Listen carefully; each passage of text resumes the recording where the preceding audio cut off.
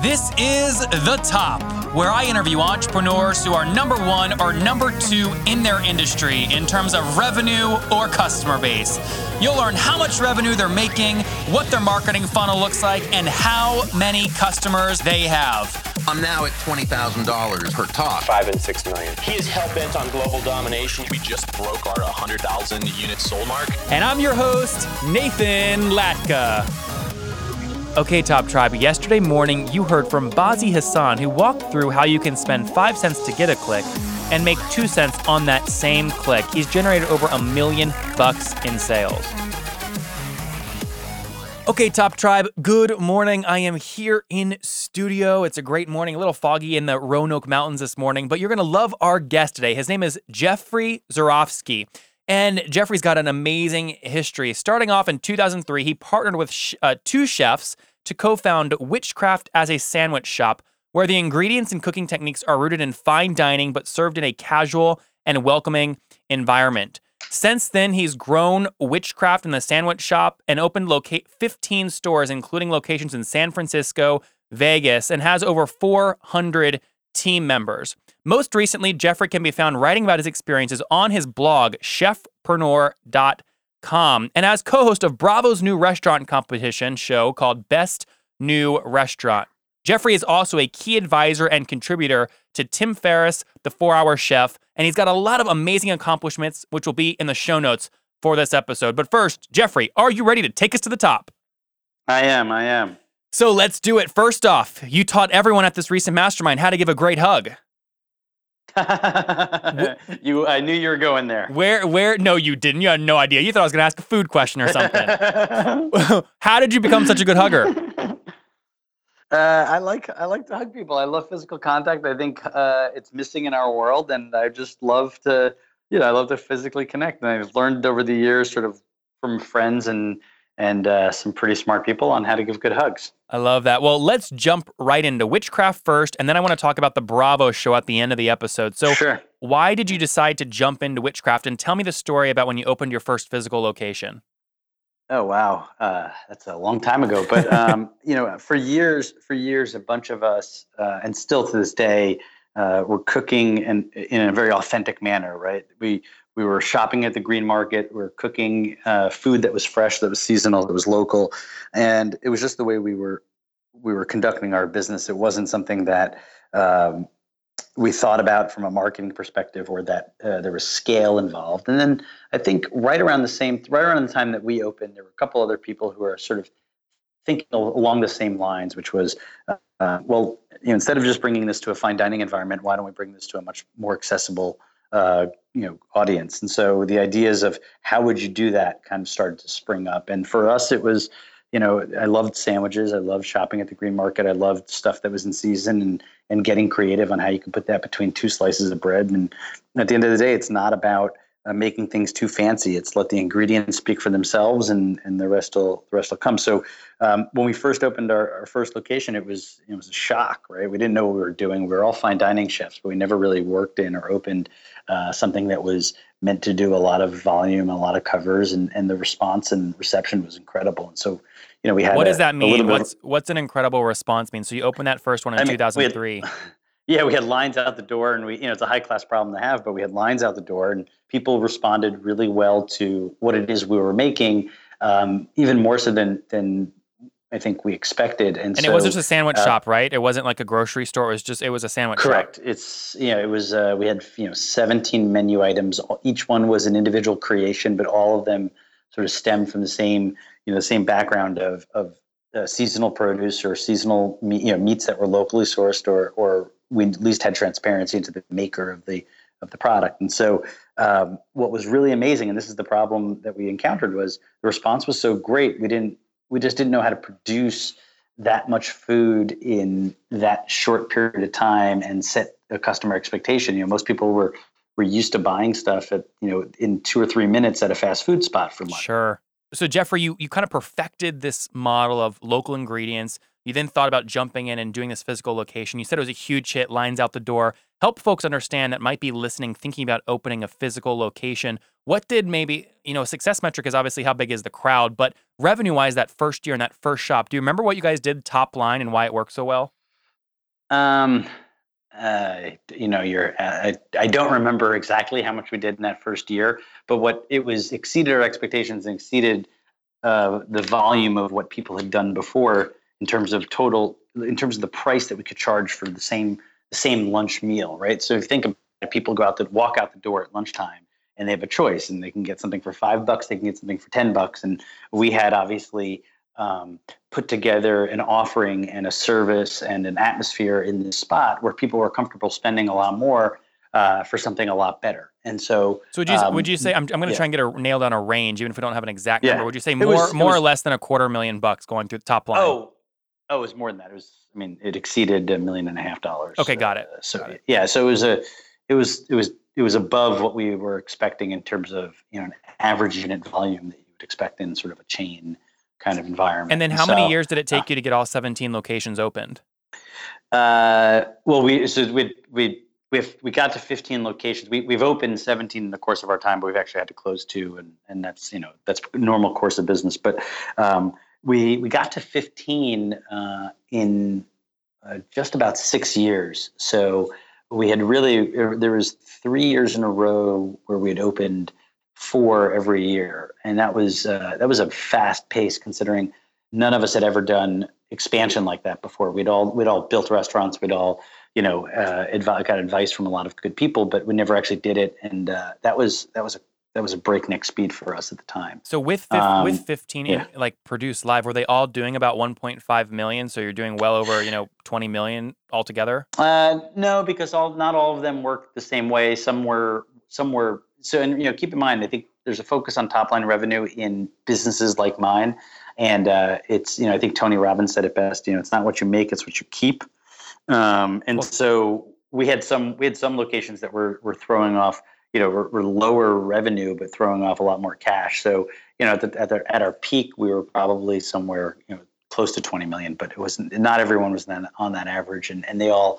Some of the ones that were below $1 million were throwing off more profit just because the rent was different, because the labor model was a little bit different, because the customer loyalty was much higher and check average was higher. So there's a lot of different metrics, and I would actually stay away from to the audience. I would stay away from focusing on just top line as a metric, because it's sort of meaningless when you think about what's most important. So Jeffrey, let's forget about the top line then for a second. Let's talk about just cash flow. So on 20 million top line in the restaurant business, I mean, a lot of these people, they'd be lucky to. I mean, I know it's a tough business. I don't know as much as you do, but how much cash are you keeping on the 20 million? I'm sorry, but I'm not at liberty to disclose those numbers. But on average, let's put it this way: your unit economics. So there's corporate overhead and there's other costs that you go to run the business. But on the actual unit, you should be somewhere between 25 and 30% EBITDA, and what we call it in the business is SLEBITDA, store level EBITDA. I was thinking sleepy EBITDA for some reason.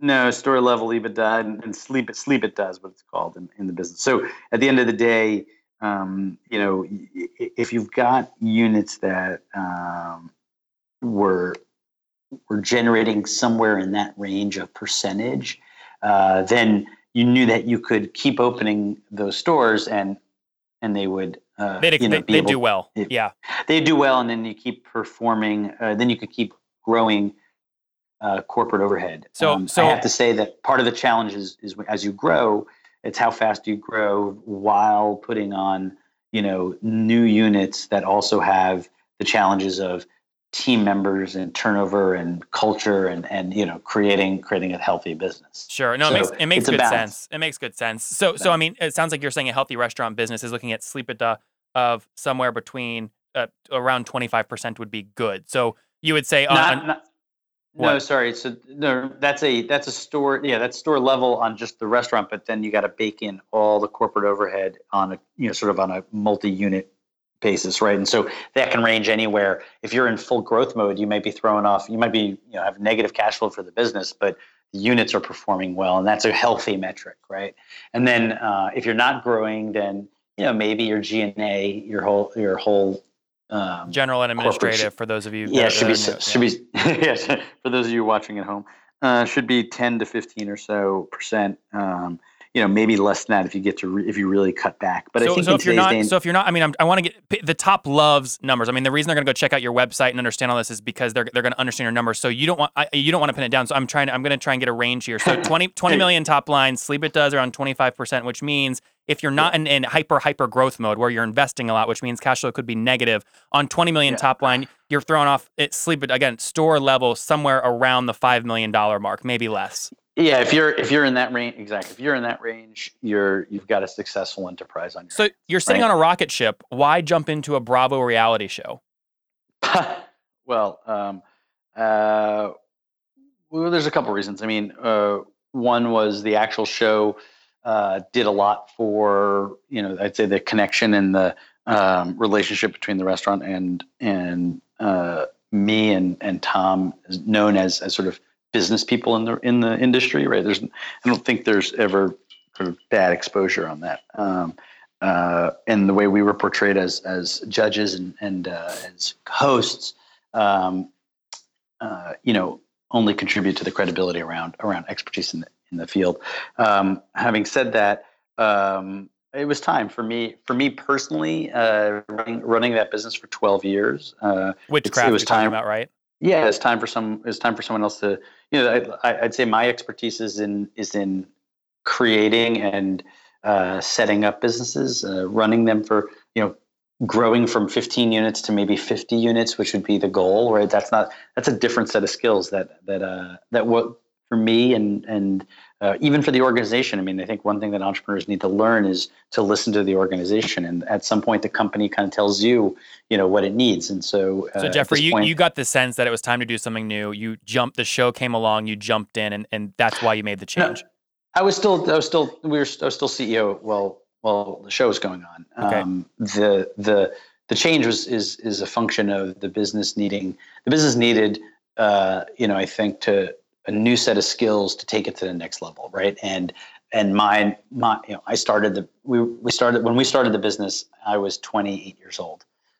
You run it for 12 years, you get to be 40, and it's like, is there other things you want to be working on? And one of the big shifts I wanted to make was going from this thing that I've been doing for 12 years into doing something a little more around nourishment of people. How does food, how to inspire the next level of entrepreneurs in the country to think about food as being nourishing and Jeffrey, not so just you thought the show could help you do that message? I think the show helps. It's a platform, but it's only the beginning, right? There's tons more to be doing that focuses on that message. I mean, I do a ton of advisory work with small businesses, because to me, watching them grow and mature and learn how to become great businesses is so fulfilling. And so the more I can do of that, the better. So to me, it's like the show was definitely one starting point, but I'd already been doing that work in terms of coaching and advising small businesses, restaurateurs, and food companies for years. And so to me, it's just an extension of that. Got it. Well, hey, it makes a lot of good sense. So the show, the first season is now concluded. I mean, was it stressful working with Bravo? Give us, spend 15, 20 seconds. What's it like working in a reality show? Did it make a lot of sense? Oh, it's great. I mean, Bravo are super professional. They know what they're doing on reality shows, and the production company, One Potato, Two Potato, is they're seasoned they're seasoned veterans at this stuff, so they're awesome. And it was a lot of fun. And for me, being the first time on a set, it was great. I just enjoyed seeing how another business works. Television production is kind of similar to restaurants. It's go. Everything is very ephemeral, right? You either catch it on camera or you don't. And it was very interesting to watch that business go and see the similarities and also learn the differences. So it was a huge learning experience for me. Learning, what's expected and how things translate onto camera and then onto television is really interesting. Something I hadn't thought about or considered what went into that beforehand. And so I loved doing that. And, I'm interested in doing more. And so working on a couple projects right now around, food and entrepreneurship on television. So, there's definitely an appetite to do more. Pardon the pun. Well, guys, with that, again, I'm going to link to the numbers, Jeffrey's story, his full bio, show notes. We'll even link to the show that he did on Bravo in the show notes at nathanlatka.com/the top 85. Again, the top 8-5. So, okay, Top Tribe, companies are wanting to sponsor the show for a lot of money, and I'm telling them all no. So, help me out and go subscribe on iTunes. When you do, email me at nathanlatka@gmail.com, and I will email you back a surprise that you're really gonna love. As Jeffrey takes that swig of his drink, it's because he's getting excited for the next part of the show. Jeffrey, do you know what's next? I do not know what's next. It is time for the famous 5. You ready? Go for it. All right, number 1. What is your favorite business book? I got a couple of them, but can I choose a couple? Give me my favorite one. of all time. My favorite of all time is "Let My People Go Surfing" by Yvonne Chouinard. Ooh, I've never heard that one before. I'm looking forward to reading that one. Okay, Oh, it's incredible. Let My People Go Surfing. Yep. Okay. It's how do you create a conscious business? That's in a nutshell. It's incredible. I love that. Okay, number 2. Is there a CEO that you're following or studying right now, Jeffrey? A good friend of mine, Tim Ferriss, is watching him evolve and build his business, especially on podcast and the television show, as he builds out his brand away, more robustly from the 4 hours work week, 4 hour body, 4 hour chef world. It's been incredible to watch him learn, evolve, and be completely focused and clear on the mission that he's set out for himself. It's incredible. So he's probably my favorite right now. And then Joe DeSena at Spartan Races is a dear friend as well. And watching him just literally clear out obstacles. I've never seen a business more authentically match the persona than Joe. I mean, it's incredible to watch. So good. Okay. Those two guys are pretty awesome. Tim and Joe. Very good. Number 3, Jeffrey, what is your favorite online tool, like Evernote? Yeah, as I say, combo. Well, I'll throw this one in there. So one of my favorite things I use right now is a thing called Momentum, which is a Google, a Chrome plugin that becomes your dashboard every day, and it's super simple. Matt Mullenweg, I heard about it from him. It's super awesome, and then it's got a to-do list, a focus for the day, an inspiring quote, and a beautiful picture as your backdrop, and so you never have to look at a stupid desktop image again. It's not really a tool other than it does help me focus. It's a combo of Evernote, Dropbox, and Basecamp are my 3 favorites. Just Evernote for notes, Dropbox for obviously for file storage, and Basecamp for to-dos, but it's the project management stuff. So great. All 3 of those are pretty incredible. Okay, wonderful. And again, we'll link to all of those guys in the show notes. Now, Jeffrey, you're all about being balanced. I mean, you see this in the food that you create and the massive business you've built. But yes or no, health-wise, are you getting 8 hours of sleep every night? Yeah, I mean, nowadays, let me say it a little bit differently. I used to sleep 4 to 5 hours a night, and take real pride in my ability to do that, still be incredibly functional. I used to take naps every day in the afternoon, and I loved it. And then last couple of years, I've done some research and rarely read about the need and for the body to get 8 hours to clear out sort of the junk in your brain.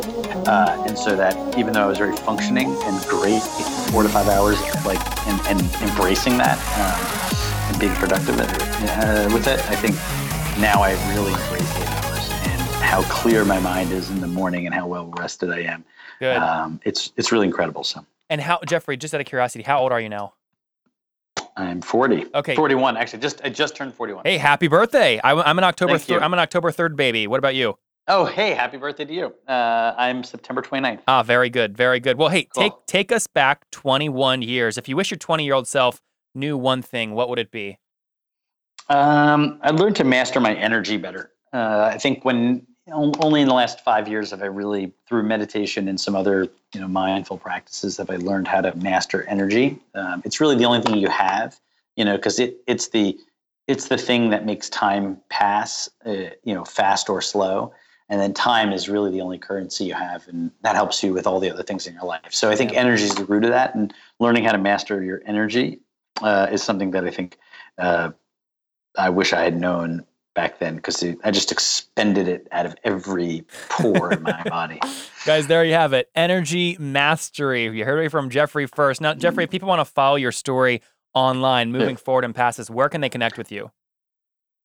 Anywhere online and social is at Jeffrey Zurovsky, JeffreyZurofsky, or either at my blog, chefrepreneur.com, or jeffreyzarofsky.com. Both go to the same spot. So it's easy to find either one. Well, guys, there you have it. From his first restaurant in 2003, doing 1.5 million top line, to building it to over 400 employees, 15 locations, and over 20 million in top line revenue, landing a Bravo show, advising all over the place. Jeffrey, thank you for taking us to the top. Thank you so much, Nathan. Coming up tomorrow morning, I speak with Stephen Kahn, and he walks me through how his gay fashion brand does $500,000 a year in revenue with a membership. Okay, Top Tribe, companies are wanting to sponsor the show for a lot of money, and I'm telling them all no. So help me out and go subscribe on iTunes. When you do, email me at nathanlatka@gmail.com, and I will email you back a surprise that you're really gonna love.